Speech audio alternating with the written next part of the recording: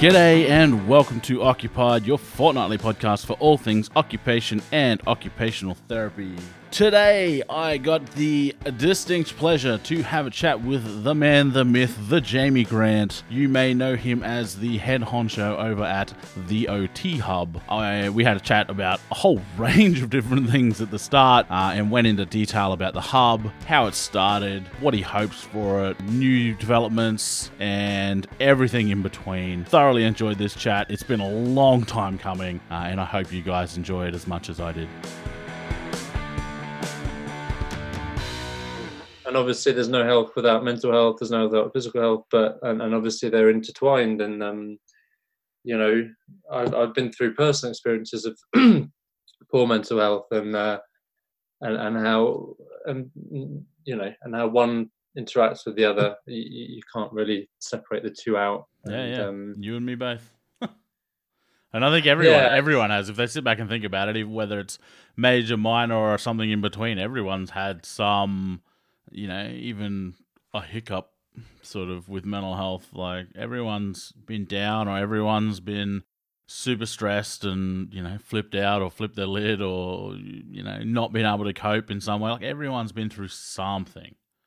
So, or know someone who has and you know, that someone close to them has, sort of thing. So it shouldn't be any stranger to anyone, and I think it's still amazing to this day that there's some people that either don't like to talk about it or just don't think it's, you know, still see it as a weakness or, you know, something that needs to be hidden away kind of thing. So yeah, and it comes maybe a little bit, it's not to be trying to be stereotypical, but there's a slight that kind of macho image thing, and then there's, you know, there's probably a fair historical fact that men haven't opened up as perhaps as best as women have, and so it's trying to say it's okay. So a lot of the campaigns in the UK have been, well, you know, it's just been sort of around that fact that it's just okay to talk about, and then it's you know, you mate down the pub, you have a chat, and maybe it kind of leads somewhere, and it's picking the right person, obviously, and picking the right time, but I mean, I could. To be honest, if it wasn't for my mental health or my mental ill health, I should say, everyone has mental health. I think that's the term that gets a bit confused. If it wasn't for my mental ill health, I probably wouldn't be doing what I'm doing now. I wouldn't have had to take a pause in my career. I won't give you the whole history, but I used to work in hospitality and events, and then I went into TV production, and then I was in radio for a bit. And a bit like you, I really sort of interested because obviously you wanted to combine your love of technology with your love of OT, and that's how you've done it through Occupied, and I've done a similar thing.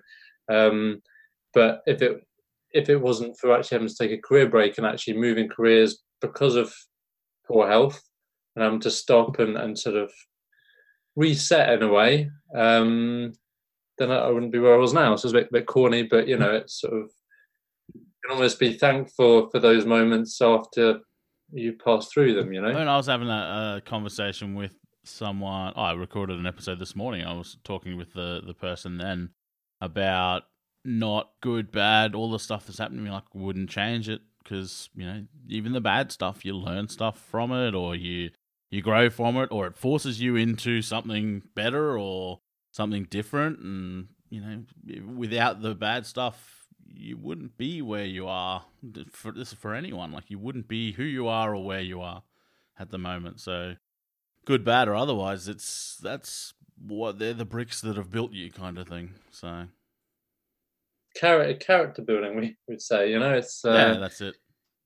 Gives you a bit of backbone, and I think I've come through, and then verging onto a bit of another subject here. But, you know, when you kind of come through as a student occupational therapist, and you were in a class. Well, when I was studying, not that long ago, to be fair, I was in a class of 60, and I'd say I was kind of in the middle. When I started, I thought, right, I'm gonna be a mature student, you know. I knew I was going into a profession that was predominantly female. But I thought that was going to be the main anomaly. But I thought, well, no, I thought it'd be the two anomalies. It'd be that plus me being a bit old. And I know it's a matter of perspective, and I say that to my colleagues at work, and they just laugh at me when they're sort of 45, 50. But but you know, I went in and 66 of us, and about 5 of us were men. So that was kind of to be expected. Yep. But I was pretty much in the middle age bracket. I mean, it was sort of early mid-20s, late 20s, early 30s was the kind of the big chunk. And really, there were only about, 10 students who were sort of typical leaving college, school age, sort of 18. Was it master's program or bachelor? It was bachelor. Yep. Yeah. Yeah, I mean, I could have done a master's, but most of us tend to do the bachelor route, I'd say. I couldn't give you the definitive thing on that because, of course, a lot of people find OT later in life, but maybe have done a degree before, another whole kettle of fish. Yeah. But yeah, so, and then actually to have been, you know, a couple of people in their late 30s, a chunk of people in their early 40s, 2 people in their 50s, one of which I'm really good mates with now and is part of my team at the Hub. You know, and they've been through so many. We come from mental health to this. I think my connection in my brain was that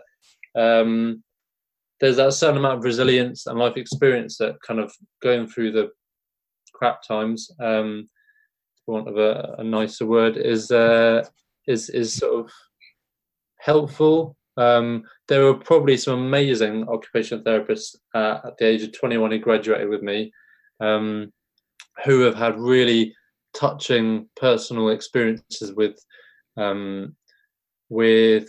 you know, a family member who's gone through something, or I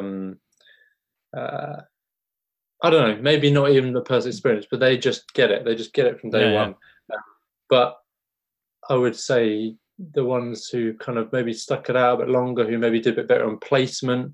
Don't know what you call it in Australia. Do you call it like placement field? Yeah, it's field work in the States. You know, the ones who kind of shone there.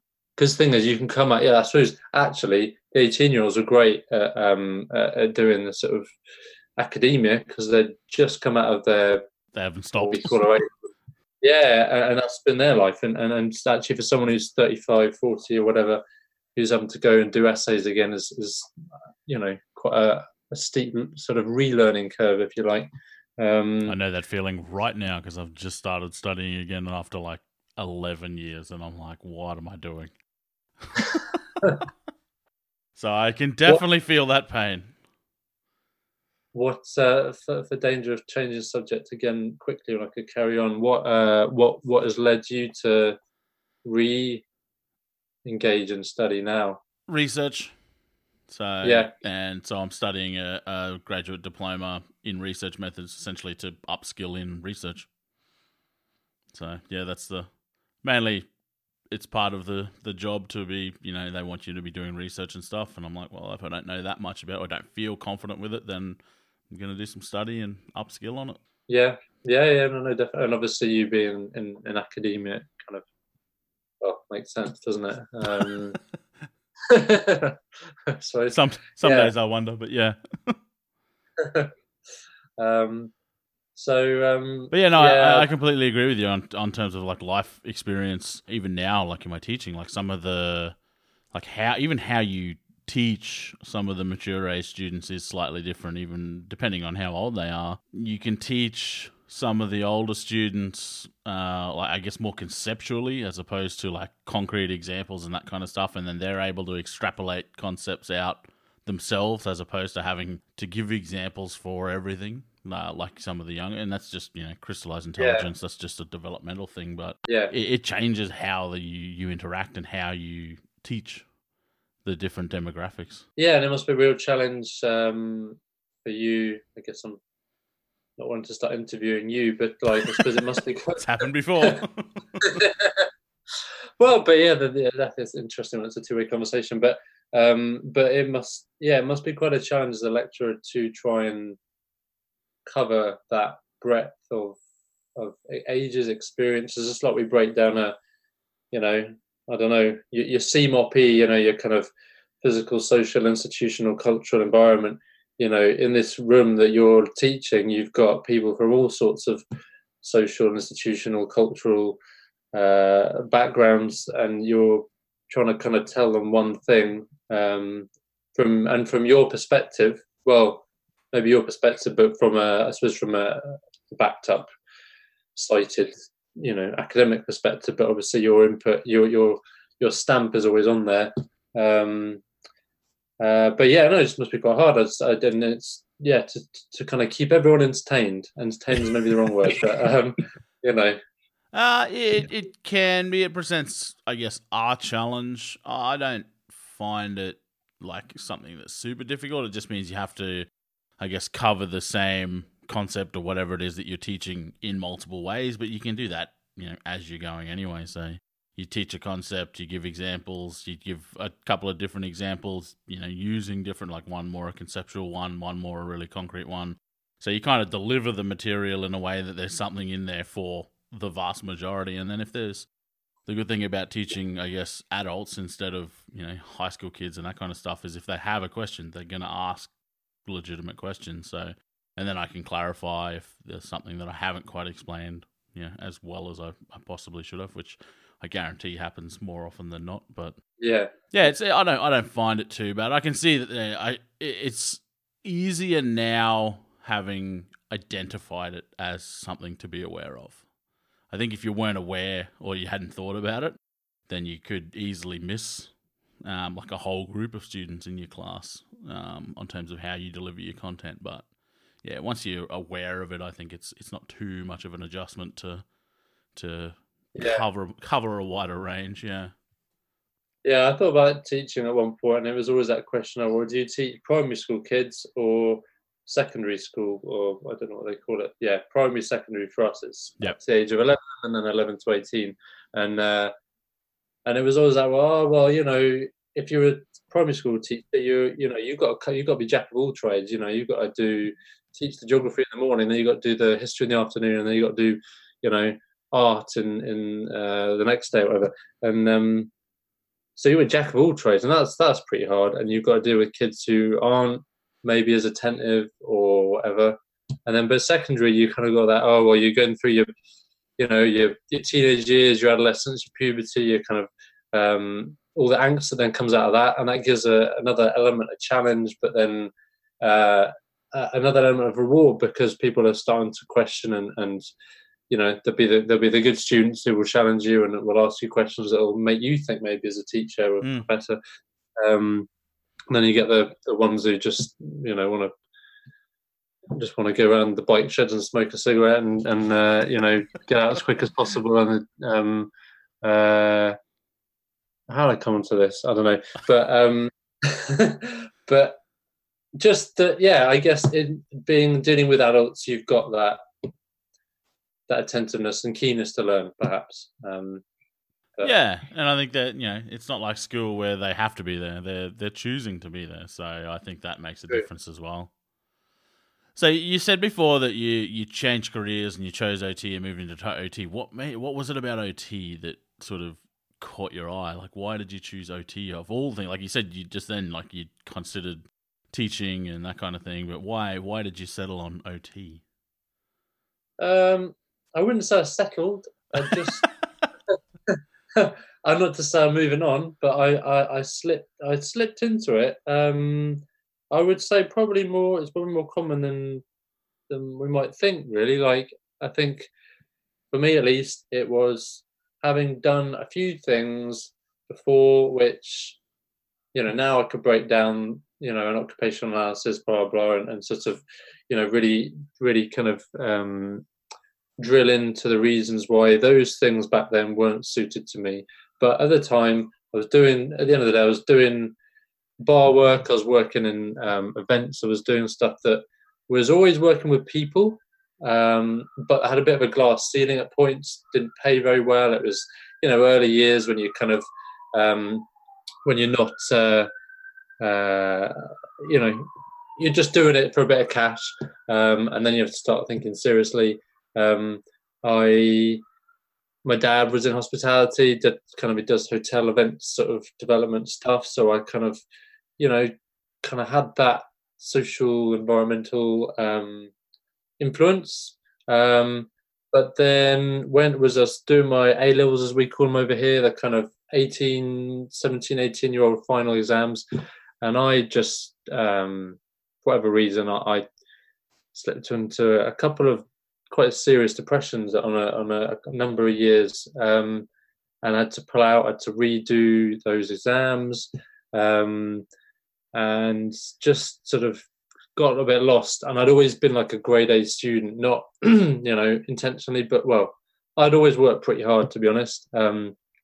Maybe we're tapping a bit into that whole burnout thing. Maybe that was a bit of what did it. But I kind of slipped into a bit of a low point, and this happened a couple of times. I went through the system. I was on medications. I was talking to various people. This is before I even knew about OT.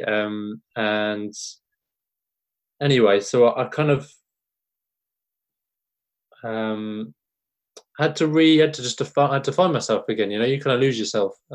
So then I've sort of always I lived in an area that was near a TV studio. So I was really, I was kind of always interested in that kind of exciting world of television, which once you've been in and out of it, you kind of discover isn't that exciting, and there's gonna sell your soul to the devil and be in the right place at the right time, and kind of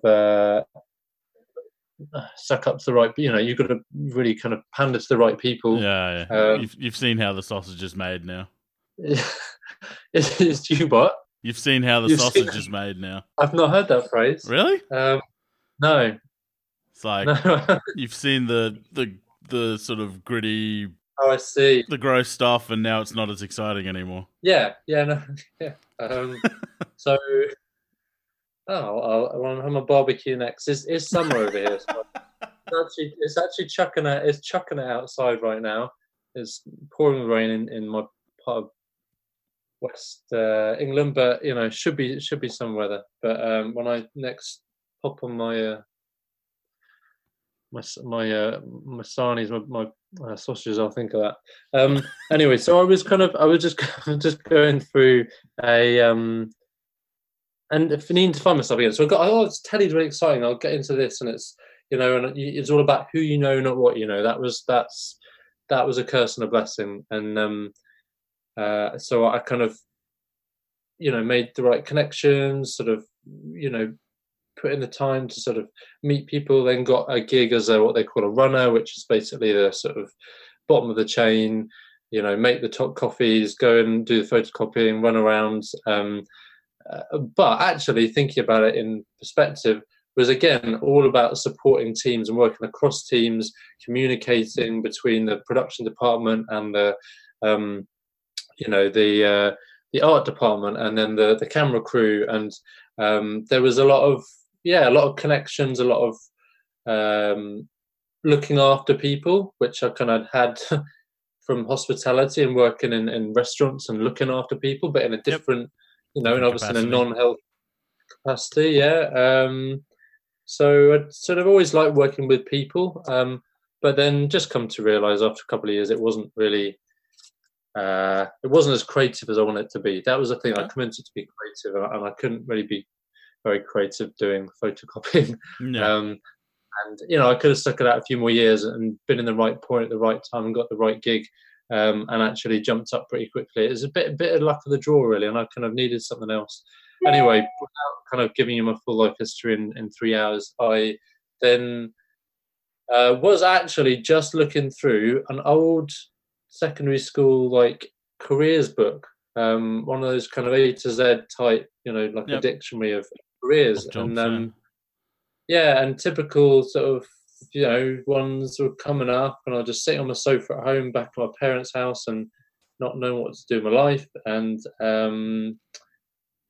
B for banker came up, C for chartered surveyor, F for farmer, all of these kind of things I'd heard about to less or more degrees, and of course you get to O, and and I hadn't heard of occupational therapy before, but it was ticking a hell of a lot of on sort of reading. There was only about 3 or 4 pages in this book, but for OT, but reading through it, it was ticking a lot of boxes in terms of what I valued in a job, having been through the media world where a long work contract is sort of a month or 3 weeks. You're always looking for the new job when you've just started the one you're in, and so I didn't value that irregularity. I didn't value not being creative. I didn't value.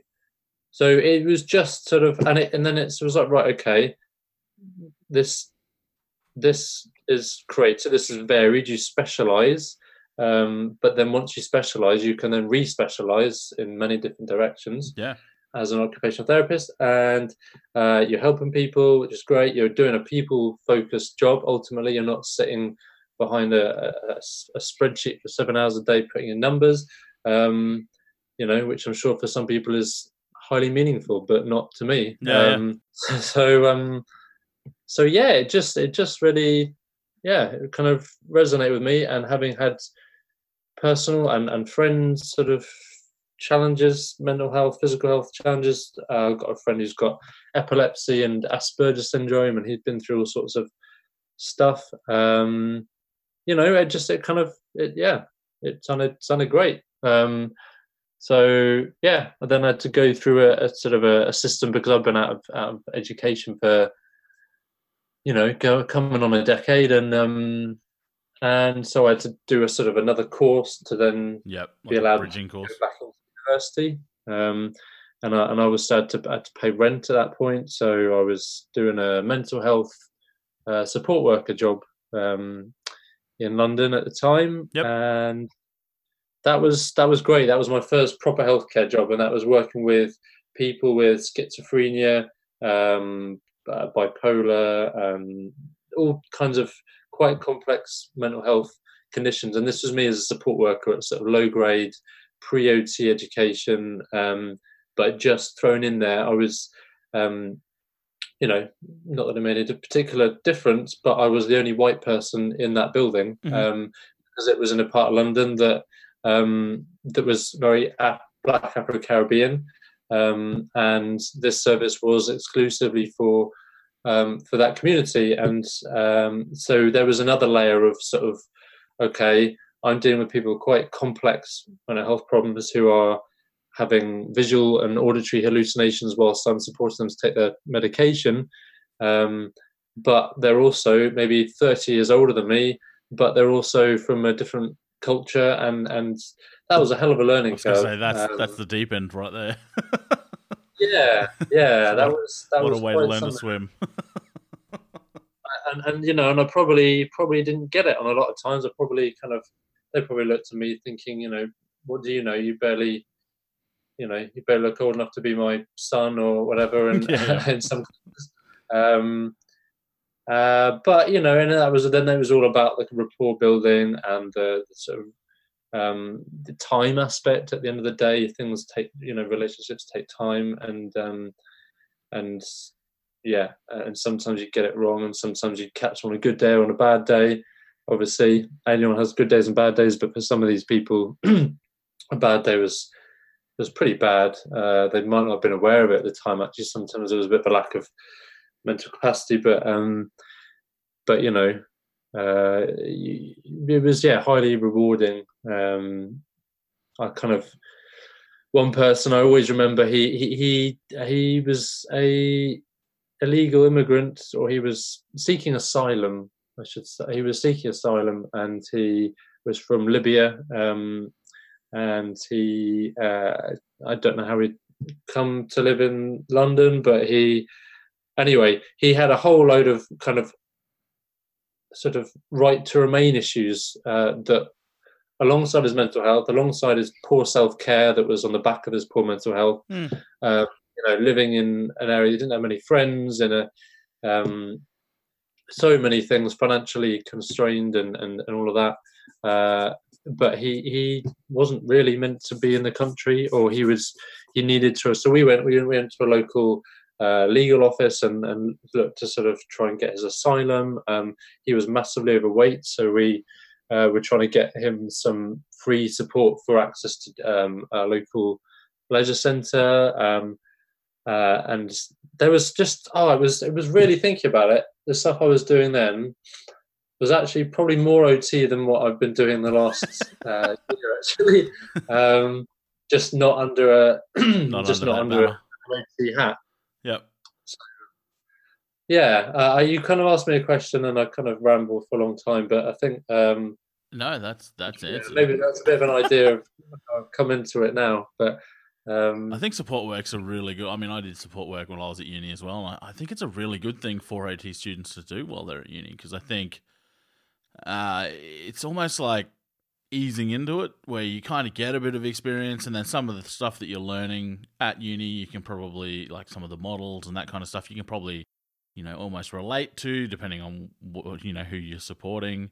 Like, it's relevant to the course that you're learning. Like, I remember when I was at uni and I was supporting this guy who had autism and he had epilepsy and a couple other things, and even just the concept of like activity analysis and setting up graded programs, like I could do that with this guy, and we taught him to use a knife and fork and that sort of stuff, like just using those sort of real basic 101 OT 101 skills that you learn at uni. And I think for me, it obviously helped that guy, but it also helped me get my head around some of those concepts as well, because I could see them at work. I had something to relate them to, and I was a mature age. I had 1 year off in between, like school and uni. So, but I was still, very limited life experience, and I think it was almost like getting the life experience on the fly kind of thing, because I had something to relate it to that I was doing while I was studying, as opposed to, some people like mature age students who go out, work another job, like you were talking about before. Like, you had all this experience with people and managing and, all that sort of stuff before you went into uni. So you still would have had to been able to make some of those links with the stuff that you're learning based on the stuff that you'd already done. And I think that's what a lot of people, like straight out of high school, our course is quite a lot of students that are sort of straight out of high school or quite young. Yeah. It's, I reckon at least half of them would be under 20, 17, 18, 19, that sort of thing. Like they're quite young in a lot of, or this year anyway, in the last couple of years that I've been there. And I think that life experience, like you do get some that have, traveled or worked their whole lives and that kind of stuff, that have a bit more life experience that they can sort of anchor some of these concepts to as they're learning them. But there's a lot that I think they're still learning the concepts, but they'll probably go through it like I did, in that like I learnt the concepts, but it probably wasn't until sort of placement or even sometimes after graduation when it finally clicked and it was like, oh, that's what it was talking about. This is what they meant. So I think it does happen. It's just how, I guess, the order in which things happen, I guess, is probably the main difference, I think.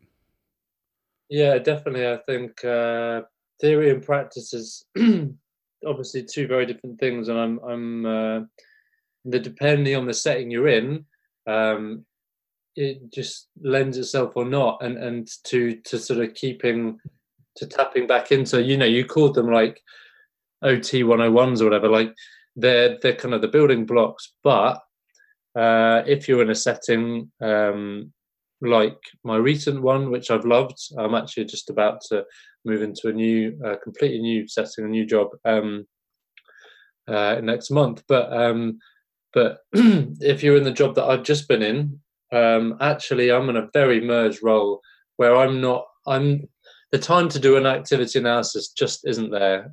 It's an acute urgent care community setting, and I don't have time to activity analysis. I don't have time to tap into leisure occupation. I don't have time to, necessarily do graded, sort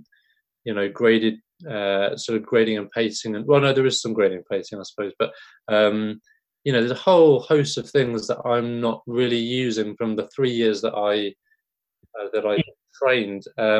Hence, partly why I'm moving on, and I've had a great time where I've been. But but then you move into a new role and actually then tap into all of them. But because our profession is so curse and blessing, like, is so broad, you and I in different sides of the world, but even you're me versus someone who lives around the corner who's an OT, who goes to maybe even the same hospital or the same, but is working with a different demographic of people or a different condition, or just such a different experience of the profession and ability to tap into those basic OT 101s. And I think that's why I'm still really glad that I've come into this profession, because I don't ever get bored. I think there'll always be a different area to tap into at some that you can, pick up on things that you might have learned, 10 years ago 20 years ago as a student. But and that's where then actually the student, and going on to something else then the student versus the educated, the long-standing, the qualified therapist kind of really gain from each other. From what I've learned in my short time in this career so far, is that you can be a slightly greying-haired male or female occupational therapist who's been practicing for 35 years and who's done a PhD and who's done this and that, and you might feel fairly on top of your game in your bubble, and I don't mean that in a sort of negative way, but you're probably highly specialized in a particular area, which I guess in any career you only naturally kind of end up doing. You kind of funnel yourself in one direction, but you are in a bubble because you have gone a particular direction. You've also and this isn't to single out someone who's done a PhD versus someone who's worked in acute care for 30 years. This is just having fresh eyes and the power of the young person coming into the profession to challenge you, to sort of say, what do you mean by that? To sort of actually maybe have more of the evidence base, the current evidence base, because they've just been learning it at uni, or I think maybe there is, I don't know, so there's as much to gain from, there's as much a more mature OT can gain from a young OT as a young OT from an old OT. I don't know if it's quite equal, really, because I'd say probably the life experience, the perspective, the years of working in different areas mean that that more qualified, sort of more mature OT has probably a little bit more in their bag. But I think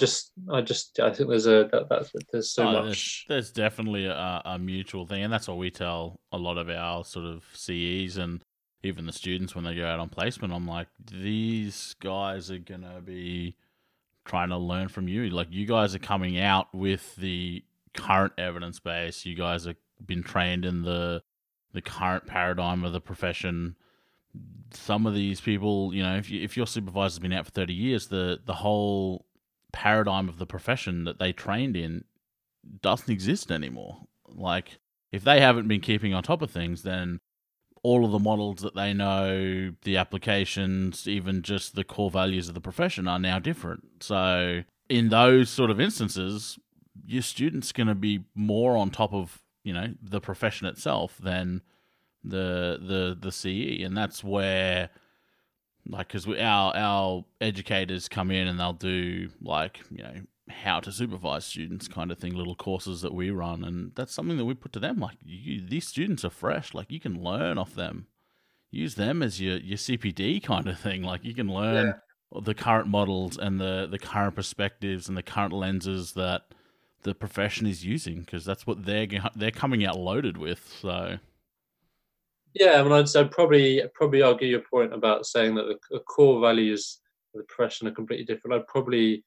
I would say, well, you'd hope, I guess, of a 100-year-old profession that the core values are still there and the basics are still the same, but your kind of standard models haven't really.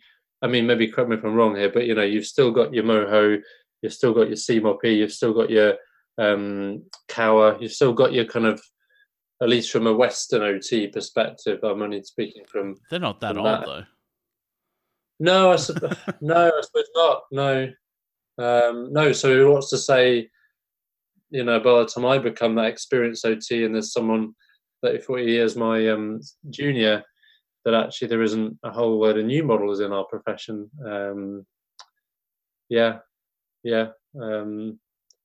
I suppose the roots of the profession will always be there, and so the values of the value of occupation. And in one of your earliest podcasts, you talked about, you touched on occupation as means versus ends, and your kind of, your projects of trying to be more occupational in your practice or in your, episode 1, I think that was the first one. I think I remember you had like an intro episode, and then there was like maybe it was the second one, but it was early on, and you and that.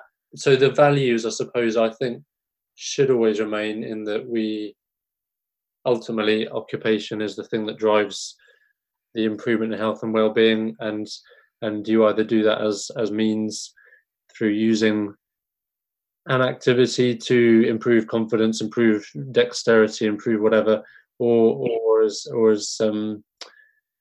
ends to sort of to get to where you're going to do what you want to do, and so that will always remain, I think. And there's also, I think there's a bit of a debate really about. There's always this debate about the word occupation, and that's a whole other ball game. And really, the public has never ever. I don't think, this hasn't been pessimistic, but I don't think they're ever really going to see occupation other than what it is traditionally known as being, and it being a vocation, a work-related word. And that really frustrates me because it's just, it's used so commonly as you're going through school. Oh, what occupation do you want to do? And I don't think. Yeah, I don't think that's going to change. So then you say, well, do we change our title as profession? Well, jury's out on that, and we probably won't. Maybe we shouldn't. I don't know if I want to. I've got a strong enough opinion about that. But what do you call yourself? Do you call yourself an activity therapist? That sounds somewhat more trivial, I think, for some reason. It doesn't sound as professional. Yeah. Do you call yourself I don't know. I had this conversation with someone a while back, and there were a couple that came up. Activity. I remember. I don't know if you know Grant Mitchell, the millennial OT. He put out a video, saying he'd found some document somewhere or a book or something that was highlighting when they were trying to choose the name occupational therapy, like a whole list of the ones that they'd considered.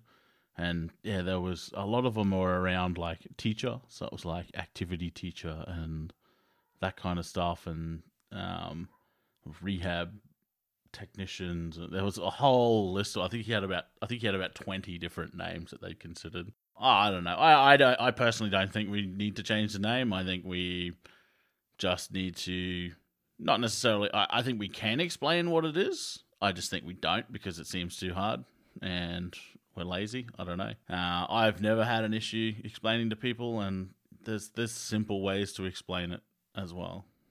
No, so the thing is, there's never. I think as you become more confident in your qualified life, you can sum it up in a sentence or two quite easily. Well, I think you can do that as a student, to be honest. But you become, because of by the very nature of us. You meet a new friend. You go down the pub, you speak to someone, whatever it is, and you maybe come across a conversation where you're talking about what you do, and you say what you do, and then they invariably may not have heard of it, and so you become quite good at explaining it to and using normal language as well, not trying to be all but yeah, so that I think that's easy enough to explain it. But it's the bigger challenge, I think, is it becoming, and that's where media comes in. That's where I think the power of the media is quite Well, it's very strong because actually, you know, if you have there's multiple documentaries or you know news pieces you see here where they'll talk about, or you know, even in current healthcare reform, and it's you know it's always talking about doctors and nurses, and you know maybe physiotherapists gets thrown in there because, and so it's a bit self-perpetuating because like maybe actually the person who's doing that documentary or that news piece so, oh well, people know what doctors and nurses are. They know what physio is. So I'll mention that. Even though this story I'm working on has covered all these professions well, I'll use the ones that people know, and then that self perpetuates the fact that those words are used more often in common language in the media, and it just going to take time, isn't it? I think just having raising the profile, it's something that's obviously an ongoing thing, and I don't, and it's. I think people also forget too, like doctors and nurses have been around for what 400 years, or like on terms of health professions, like we're the new kid on the block still. And yeah, it's 100 years in America, but you know I don't know what year it sort of started in the UK, and it was probably I think it was around the 30s or 40s in Australia. Like you know, the profession's still relative compared to other health professions. We're still the baby. So, yeah. I mean, I'm not overly surprised that people still don't know what we do. I think if we're consistent in the message that we're putting out as a profession, like, we'll see that change and it'll happen. You know, it's no use. I think the people that are going, oh, we've got to change the name of the profession, that kind of thing, it's just being really, like, too reactive. Because I think if you start jumping and changing and that kind of stuff, like, you know, we're still going to have to explain. We're going to be like, oh yeah, we're now called this. We used to be occupational therapists. Like we're still going to be explaining it to people. We're just explaining something else. Yeah, yeah, yeah. No, fair point. But I mean, that perspective of the age of our profession is valid, yeah, I think it's just something that's gonna. It's always going to be there.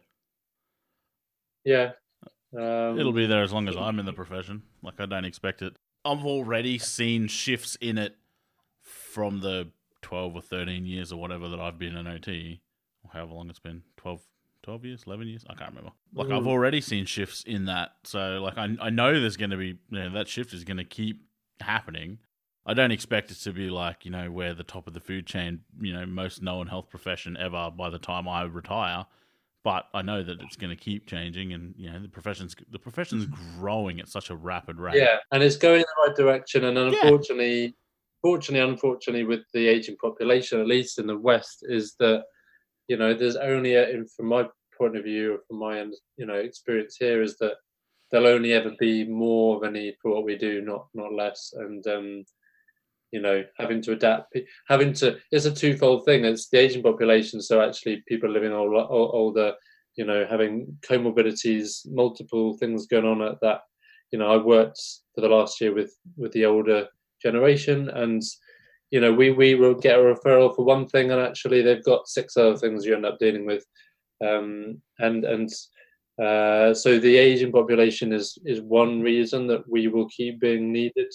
And the other thing that ties in with that, obviously, is continually strained financial budgets. You know, at least in the UK, we have a National Health Service, and actually that's buckling under pressure of that Asian population, alongside, you know, immigration, alongside all sorts of other things that are putting pressure on the system. And actually, therefore, we've got to save money.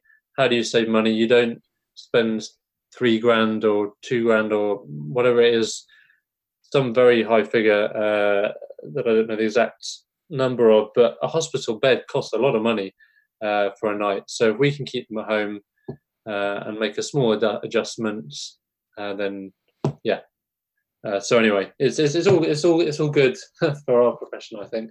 And what I'm really enthused by is what you've been doing, what I've been trying to do the last couple of years. There are loads of, and through your podcast, that I'm hearing all sorts of people from around the world doing some great things in very different areas, from the connections I've made and the membership community that we now have at the hub. There's this common there's just so much going on and that's all. I mean, the joy of the internet, another whole subject in itself, but because of those abilities to connect, like I'm speaking to you right now from the other side of the world. I was watching a documentary last night. I don't often watch documentaries in the evening because I just need to stop thinking. But it was all about how the mobile telephone came about, and it goes way back to the smartphone, and it goes way back to Morse codes, to smoke signals, to the early stages of man trying to communicate. Yep. And then the problems they faced and how they overcame them, and going from wired signals to wireless to.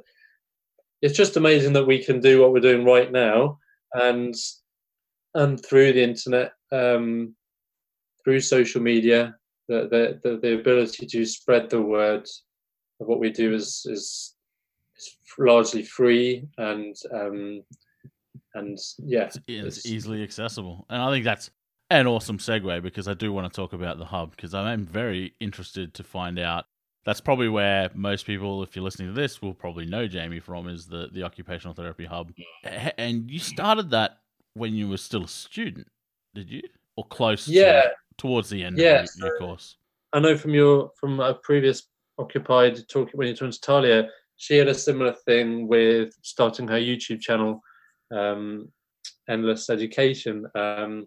I think she was first, second year, I can't remember. She would have been. But anyway, I was third year. I was doing. So she was. So she was trying something, quite bold, to put herself, and she talked about it in that episode, which I recommend you go and listen back to if you haven't already. She talked about that vulnerability, and you asked her, so, well, why video? Why YouTube? Why put yourself in front of the camera? That's a bold thing to do. And she just I don't know. Maybe from her experiences, she'd said she watched countless hours of YouTube channels herself, and then perhaps thought at some point, right, I've got something that I could give here. And she talked about how she wanted to be a doctor potentially at one point, and so endless education was more of a generic term, and that she could perhaps adapt. And anyway, so I kind of, in a similar way, I don't know. What was your question? What was your question again? Well, how did you go? Why did you start the hub? Yeah. It combines, like I touched into earlier, like you, I have a passion for connecting people, for media, for that sort of digital world, if you like, through just growing up in that, being one of the generation who kind of grew up with the internet starting and all of that, doing MSN, doing all of that stuff. ICQ. doing all of that, and then going into sort of media and doing I did a bit of student radio, which I loved. So I'd had a kind of media sort of past, and I was now in a new profession, and I felt there was a need I felt there was a gap in the sense that we have our professional bodies, we have those, and they're great, and we need them to advocate for our profession, but they are nation specific. They invariably require a payment to be a member of, and sometimes quite a large payment. Sometimes quite a large amount. So I won't name any particular organisations, but when you're at least largely in the UK, you're on statutory. You're working for the National Health Service, so you're not on private wages. When you've got your professional registration, you've got to upkeep, and we have a professional, like a body that we have to pay an amount to register us. So anyway, you're on a low wage and you've got a load of outgoings, and so it frustrated me that if you wanted to access certain things, you had to pay something additional, and I felt that it was very hard. I really applaud you know, I've learned so much from the OT for OT suite of Facebook groups, for example. I've tapped into Twitter chats here and there. There's in the UK we have the O Talk chat every Tuesday night, 8 o'clock on you know, on all kinds of subjects, and they've got one in the US as well. And they're great. Some people kind of like certain methods of tapping into continuing educational, you know, continuing professional development, learning. In a nutshell, I was trying to bring everything under one roof because there's so much out there, and unless you stumble across the right Facebook group, or you happen to be on Twitter at 8 o'clock, or you happen to speak to the right person, there'd be a whole breadth of wealth of information out there that you weren't even aware of. Yeah, the hub came about because I felt there wasn't one space that was an international open access place. Yeah, a hub, exactly. And if you look up the definitions of a hub, it's a kind of a meeting point. It's like spokes on a wheel. A hub is a spoke. It's you know, another definition is to do with a wheel, and it's through which things radiate out from. And in that same way, the hub is the occupational therapy hub is a place that people can go to, but then probably get sent out in all other directions, because we've always prided ourselves on. Initially, we always had 3 words, and they were explore, collaborate, and promote. Explore, you know, the breadth of the profession, the depths of different specialisms, different conditions, and what have you. So that was explore. Collaborate was all about coming together, sharing information, and promote was sort of around raising awareness of what we do. And yeah, so I wanted to, it just tapped into my enjoyment of digital, online communication, media, being creative. Mm-hmm. So every page that you see on the hub is pretty much every page I've designed from the nth degree. I've put too many hours into it, and it's changed a hell of a lot since. It's a young organisation. It started in August 2017, so we've just passed 2 years, but it really has kind of taken off from in many ways in terms of the breadth of what we have on there, and in the kind of communications we have with OTs in Africa, Lithuania, Australia, wherever, and there are 156 countries now who tap into the hub. And I imagine a bit like, you know, I've seen on social media, you know, the stats for Occupied are amazing as well. You've got, you know, because of the internet as well, because of social media, I don't think either of our organizations, projects, whatever you want to call them, would be where they are now without those free tools that we've been able to use.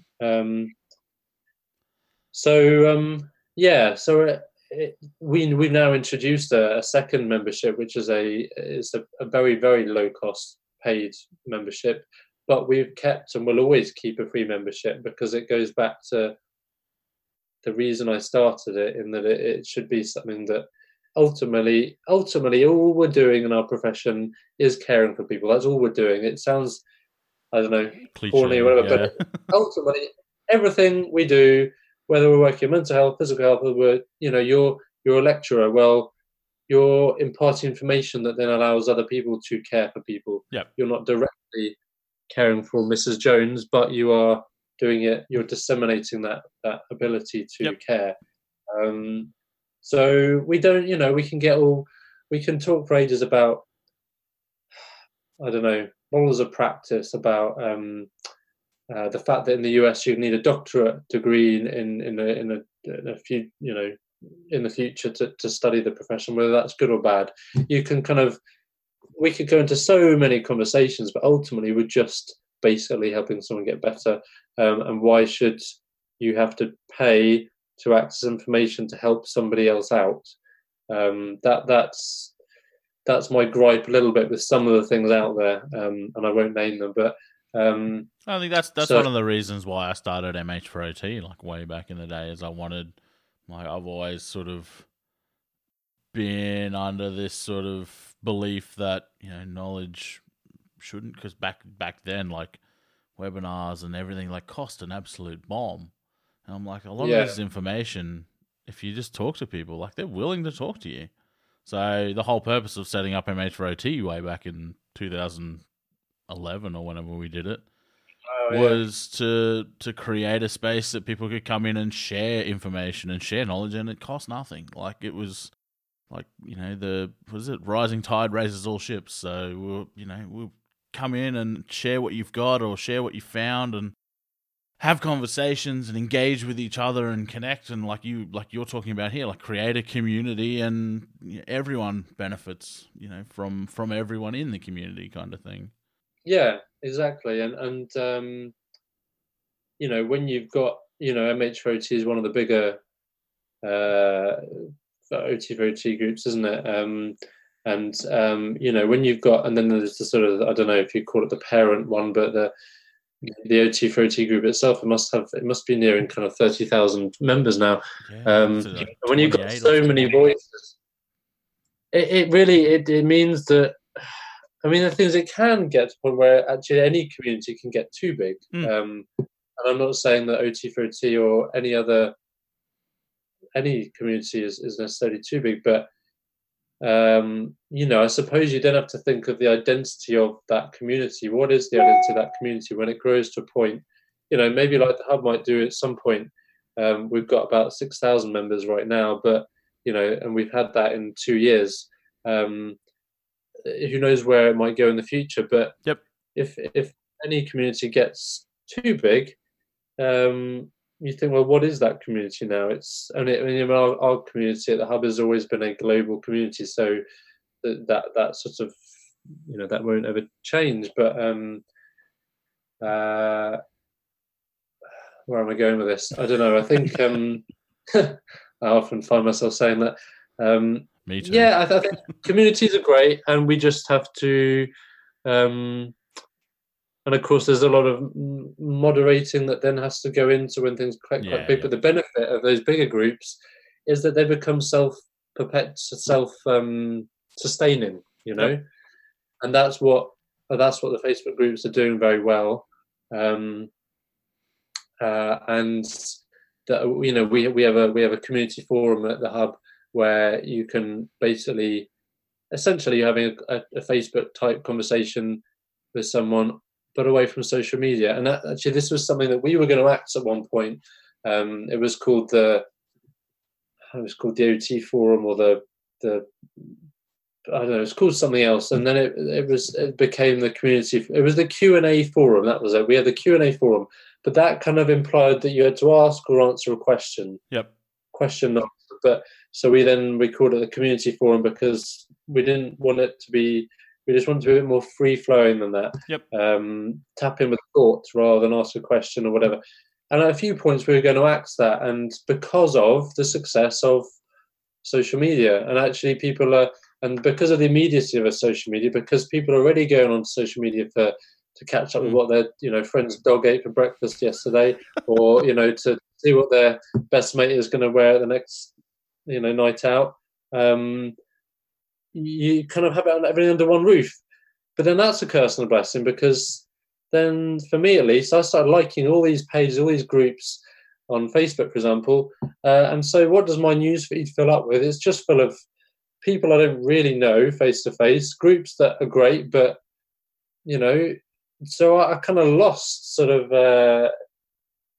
my friends on social media. Yeah. Yep.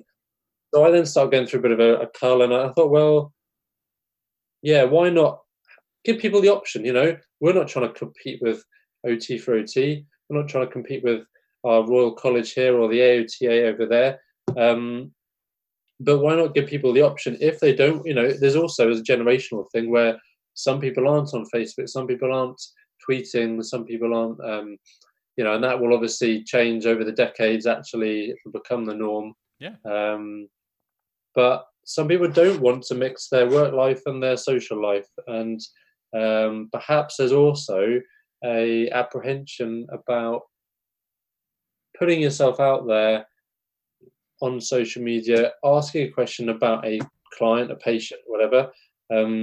Obviously, we have to adhere to confidentiality and privacy of who we support. So there's probably that layer as well that some people don't reach out because of that fear of, oh, what if my boss sees it or my colleague sees it, or what if, and that's always going to be there. And I think that's then up to people like you and in universities to, I guess, instill that confidence in people to do it, but do it the right way, and that's I teach one workshop specifically on that for our 4th years. So like the semester just before they graduate. So that's something that we do. I don't know what other unis do, but I know that's something that we do. And I think that's mainly because I'm there and they know that that's, I'm involved in that kind of stuff. So they're like, oh yeah, let's tap into that skill set kind of thing. No, I mean, I know exactly what you mean. Like, I've had people message me asking if I can post stuff on their behalf, like a question on their behalf, so that, the boss doesn't see it or someone doesn't see it. And I'm like, it seems a bit weird, but okay, depending on what they were asking. But yeah, I have done that in the past for 1 or 2 people. Yeah, and I've done that recently with someone who reached out to me on LinkedIn, actually, who, obviously we won't name her, but like there was her father was going through all sorts of issues, and she was reaching out to me as a therapist. I think she was an OT, is an OT herself. But anyway, she reached out and she said, "Oh, can you post this about my father for these reasons? I'd like some support, some advice." And I did it, and we did it in the forum, and we posted as the hub. We said, "Oh, there's someone." And then that's great. And I've recently had a conversation with her where I had to say, "Well, look, I can't really keep updating this because, well, that's the whole other reason is that I just don't have the time." And and I think it's important that some people can have that level of anonymity, but I've kind of created a bit of a monster in that a monster sounds negative, but and it isn't at all. I'm really proud of what we've as a team have done, but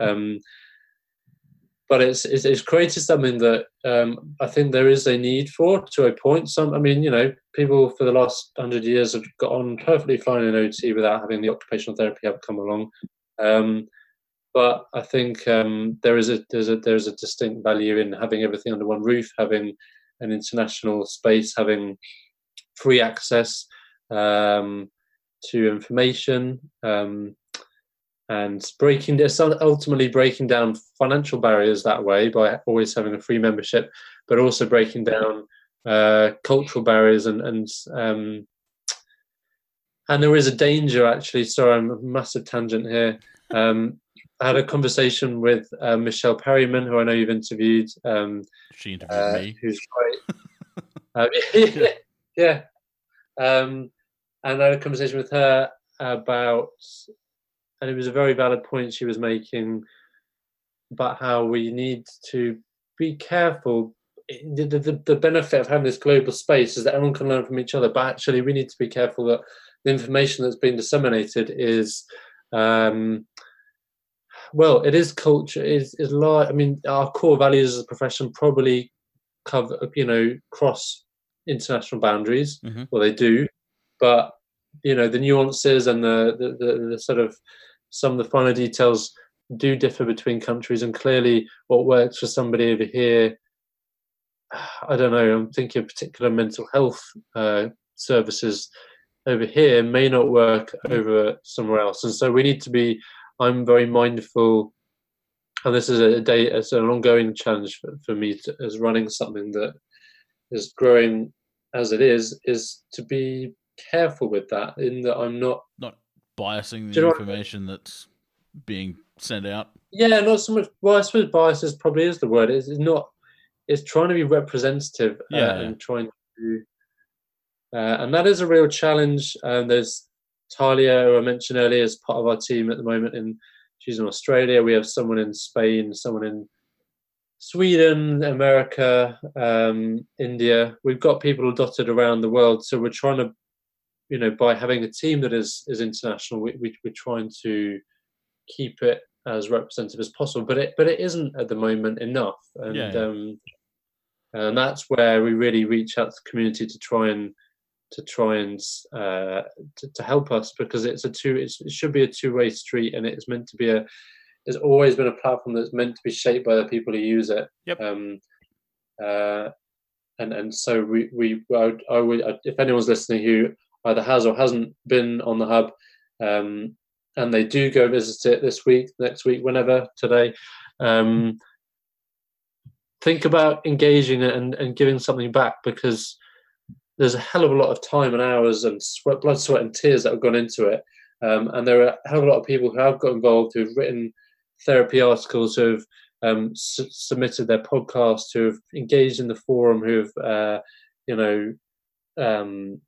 sent us a news article, whatever. And that's been amazing. But it's a very small percentage, and it's a bit like social media. The number of people that your number of your friends who will probably flick through information and just keep scrolling, and they will absorb, but they won't give back, is probably a large percentage of users. And so I always implore people who reach out and who engage and who give something back, because I encourage active participants. And I get that not everyone is confident or has the experience or time to sort of give as much as they take, but a community is only as strong as the people who are involved in it. So yeah, and I did mention the hub.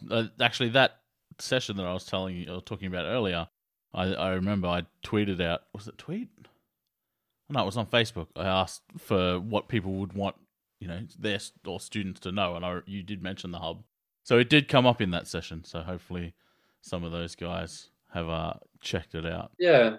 No, well, no, great. So with regards to there's the free section, which has been there since day dot, and obviously it's grown. I think when we first talked, it would have been, I think I'd only released like one episode of this, so it would have been middle of last year sometime. Yeah. And there was a forum, and then that was when you were just sort of starting to look at putting podcasts in. I think Occupy might have been the first podcast that you put in into the hub, and there was a couple other things. So what is offered under the free membership for starters at the moment? Like, what can people log in right now and check out? What sort of stuff? Sure. So, I mean, being the hub, it's doing, like we said earlier, it's got a lot of things under one roof. And the danger is to not, a phrase in the UK at least, is jack of all trades, master of none, meaning that some people try and do everything, and then each thing they do isn't that great because they are trying to spread themselves too thinly. We're not trying to do that. We're not trying to do everything for the sake of doing everything, but the whole core element of what we do is to try and show everything, or as much as possible, is out there, and then let people tap into a podcast or tap into a forum or tap into so as a free member you can read the forum discussions. You can then get involved. If you get your free membership, you can then engage in those conversations. We have essentially it's a blog section, but we call it therapy articles because it's a bit more, I think it's meant to be more of a professional space than a blog. And who writes those?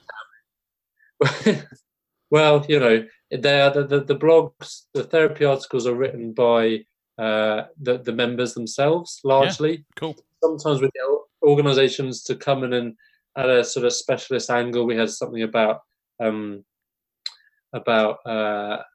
was a discussion around the importance of sensory integration and a discussion around safe seating and posture. So sometimes we might bring in an organisation who works in that area, but the large majority of them are written by our members, and our members are invariably occupational therapists.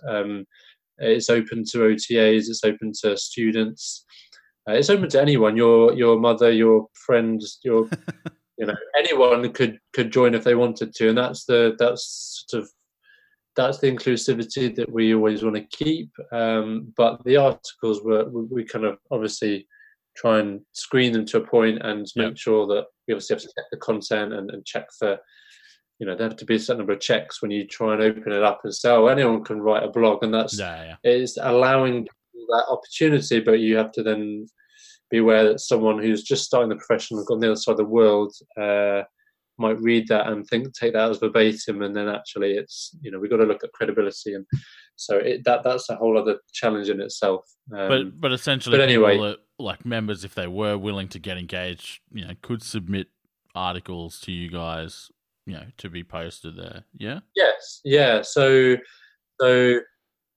there are three parts of the hub. There's the public access information, which talks about what OT is, and we've got videos and graphics and all sorts about that illustrate what the profession does. We have a section where any occupational therapist in private practice, invariably, because if you're in statutory practice, you don't need to promote yourself, but in any private OT can list themselves for free. And so we want the public to find occupational therapists, so we don't charge for that. There's a section on the careers side of things, how to get into the profession, and we list some events. That's not as international as it should be, but we're working on that. So that's the first section. Then there's the free section, which you need to log in to access, and we touched on the articles, we touched on the forum. We also have a journal club that Charmy, she's in India, and she's been in charge of this. She's done a great job of it so far. It's only been running since about April, but we do a journal club that covers every couple of months. Someone within the community will host it, and you can get involved. They'll do a full analysis of a journal article that's open access, and then people can get involved in the discussions around it, and sort of. And that's great for that's awesome. Good for your CPD points too, if you have to collect CPD points in whatever country you're in. I know in Australia we have to collect hours, so that sort of stuff is gold when you need to log your CPD hours. The hub is meant to be basically great for CPD. I have to be careful. We use the term CPD because I had a conversation with someone recently about CPD, and actually CPD, they pointed out, it was a fair point, that it's only useful if you then put it into action, and you actually, evidence-based practice, or sort of, you don't just say, oh, well, I've done my CPD because I've read this article. Well, that's enhanced your understanding of a particular topic, which is great. And I think there's so much to be said for that, but it's, well, how can I ultimately put this into practice so that someone I'm supporting is better supported? Yep. But anyway, to try to it's kind of try and keep things a bit quicker because I do talk a bit. So we do that. There's a section on news called OT Updates, all the latest kind of things going on in the profession around the world. We have links to external articles where you can keep updated on what's going on. There's a sort of a kind of Instagram style gallery where you can download graphics and infographics and stuff like that. Then we have research. We have the podcast portal that you mentioned, and Occupied, I think, was pretty much the first one to go up there. So we kind of cover, articles you can read, CPD you can hear through a podcast, research. There is a videos section, and then there's I mean, in the UK, it'd be the less than the cost of a pint of beer a month that we're charging for this membership plus. And so we're trying to, ultimately, we've got to a point where, I mean, I've given up a day's salary every week for the last year with no pay to try and grow this. And ultimately, it has to be sustainable. Whether it's going to make millions of pounds has never been the aim, and is probably never going to happen, but it has to make some money to be sustainable, because we have our, cost to host the site, cost to do the marketing. Yeah. Anyway, so we felt there's a need now to have that second membership, and anyone who wants to support us even more can sign up on a monthly or an annual basis at less than the cost of a pint of beer a month, or a cup of coffee in some expensive places. So the dollar amount there, that's US dollars? The amount that we have on the site, it gives it indicative, so it's US dollars, euros, and pound sterling, but it's based the on equivalent. the conversion. Yeah. So at the moment, like just because most listeners are in the US, like it's under or around about 25 US a year.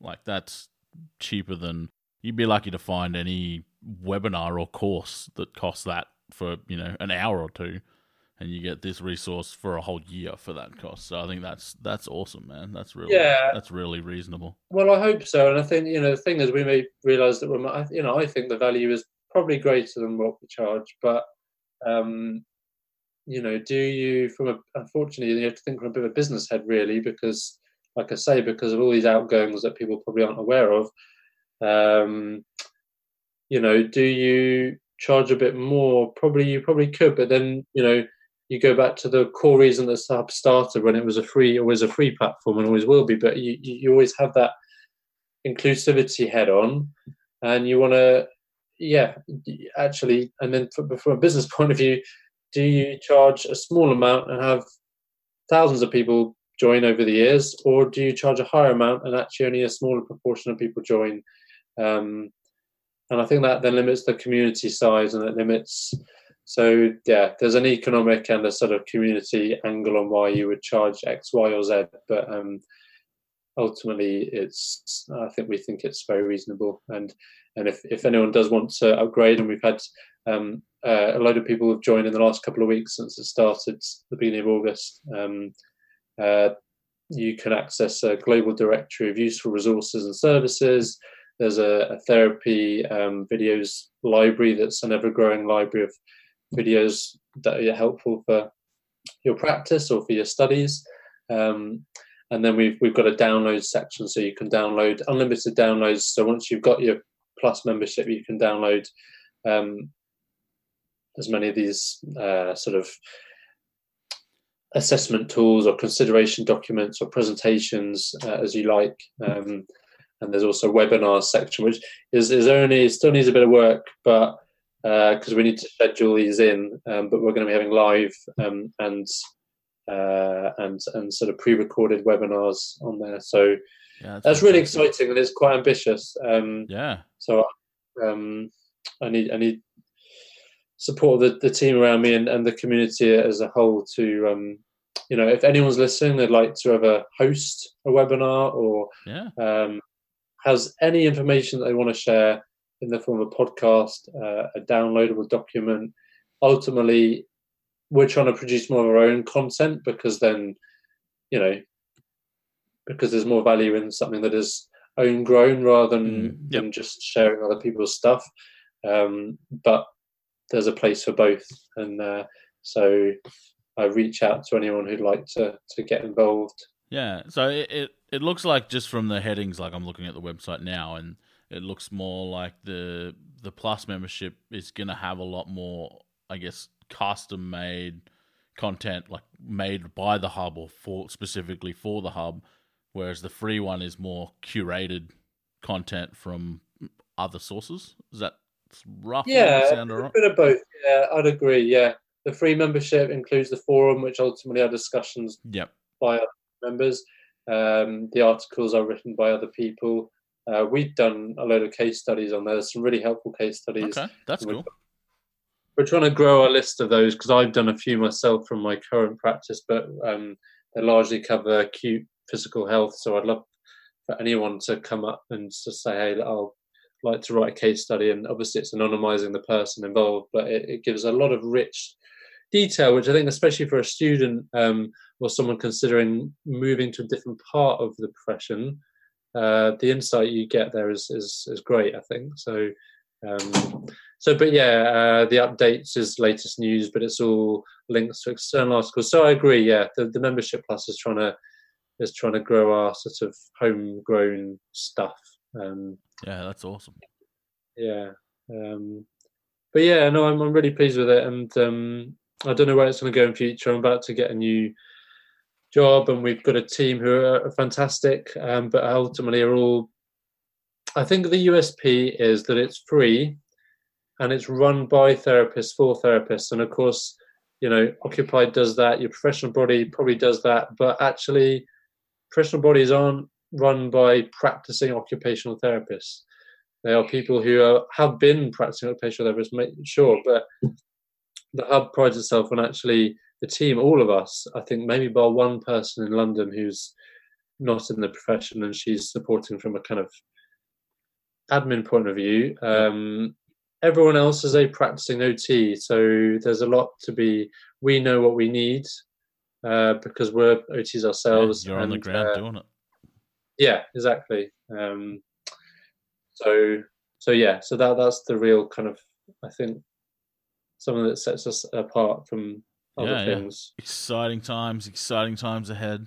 Hopefully, yeah. It's my work-life balance is pretty non-existent right now, so I need to. It's a work-work balance.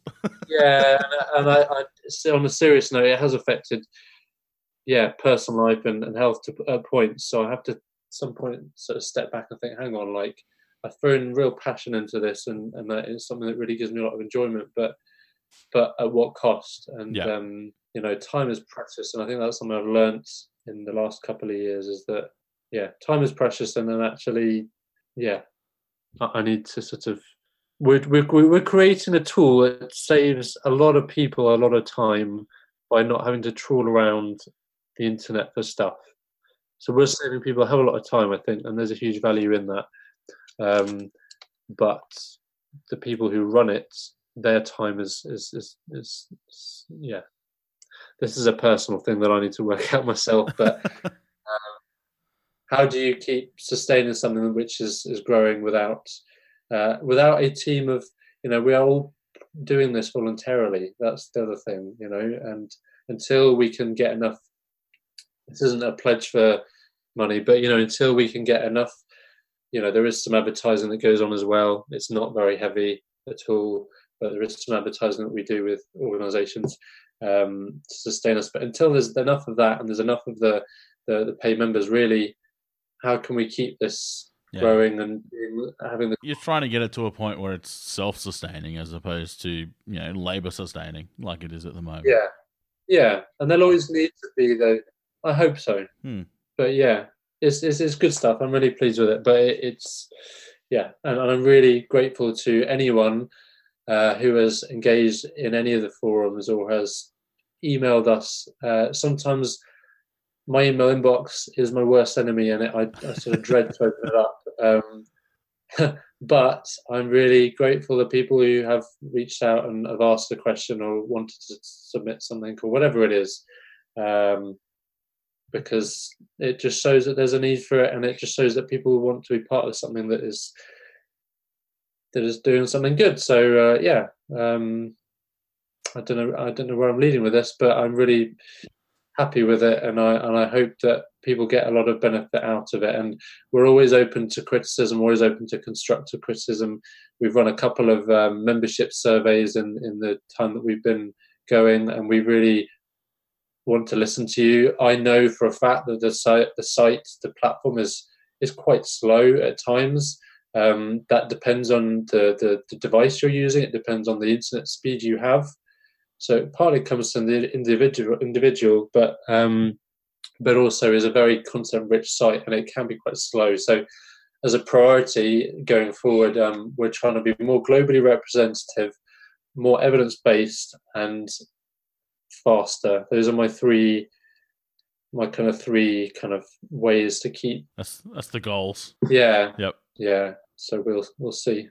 Nah, that's awesome. And people also, it's the OTHub.com, and you can check that out. Where else can people find the hub? Because I know you're everywhere. Yeah, well, social media, so Facebook, Twitter, Instagram, and LinkedIn. We tap into all of those. Ultimately, the social media front is often a reminder of what is on the hub. So a lot of people do just follow us through social media because they maybe don't have the time to log in. But I would say there is so much on there, and it's the tip of the iceberg. If you're seeing a post of ours on social media, come and explore what's on the platform, because you'll think great resources like Occupied, like the many other podcasts, people that you've interviewed, the many stories, discussions, articles on there that could help your practice. So get involved. Yeah, definitely worth checking out. I think I've been a member on there like since we first met way back in the day, and yeah, there's some really cool stuff floating through there. So definitely worth checking out, and it costs you nothing to check it out. So go in, check it out. Yeah, and ultimately, I know that some people will tap into it every week. I know people who do, or every other day. But I also know people who probably won't. Probably, became a member 6 months ago and haven't looked since, and that's fine. But people use it as they want to use it. That's it. You don't know until you check. So at least go in and have a look. And yeah, I guarantee there's bound to be something in there that you'll find useful. So it's theothub.com. What are we? The OT Hub on Twitter. Is it the same on Instagram or? It's I think it's the Occupational Therapy Hub, but with a dot between each word. But yeah, you probably find it. Yep, I'll put links to all of the different platforms on the show notes for this one. Amazing, and thank you for giving me time to kind of share that, and then I'm really keen to keep. I'm really excited to see where Occupy goes in the months ahead, and you're going to hit your 50th episode, and the engagement there is amazing, and so I just really love the amount of projects and podcasts and discussions and groups and videos out there that are, and it's largely the younger population of our profession that are doing, and that's great that the new people coming through are setting, they're setting some good standards, I hope. Yeah, and I think, like you said at the start, like we're the generation that, that's when the internet started. Like we grew up with it. Like it grew up with us, kind of thing. So, I guess we're the digital natives. We're the first generation that are digital natives, and I think, if anything, we're probably even a bit late to the party in really sort of embracing everything that we can do with this. But I think now that we have, as a collective, I think things will take off pretty quick for OT in all digital spaces, video, podcast. I mean, even in the year and a bit that I've been doing this podcast, it's gone from being like, I think when I started there was maybe 2 or 3, and now there'd be probably close to 16, 17, maybe even 20, some that I haven't found yet. Like it's a growing space rapidly. There's more OTs on YouTube. There's more OT blogs coming out. Blogs kind of died off for a bit. They're exploding again. Like the hub, I think, like I said before, when I first went in there was maybe 1 or 2 or 3 different sections, and now there's like the page is full. There's how many is that? Like 20 different sections? Like it's growing exponentially, and I think that's, like you said, a large part due to us, this generation, embracing that technology. And it's not saying that this is the only generation that's going to benefit. I think we're creating something that everyone can benefit from. But it's this is our wheelhouse, so why not jump on it, kind of thing. Yeah, no time like the present. That's it. Yeah. Awesome. Well, thank you so much, dude. It's been awesome to chat. I'm glad we finally nailed this down. It's only been 18 months or something. It's been far too long. We'll have to do another one again at some point. We can. Really been really good speaking, and I'm loving what you're doing, and I hope we can. We'll just keep sharing everything, and it's been great. So thank you for your time.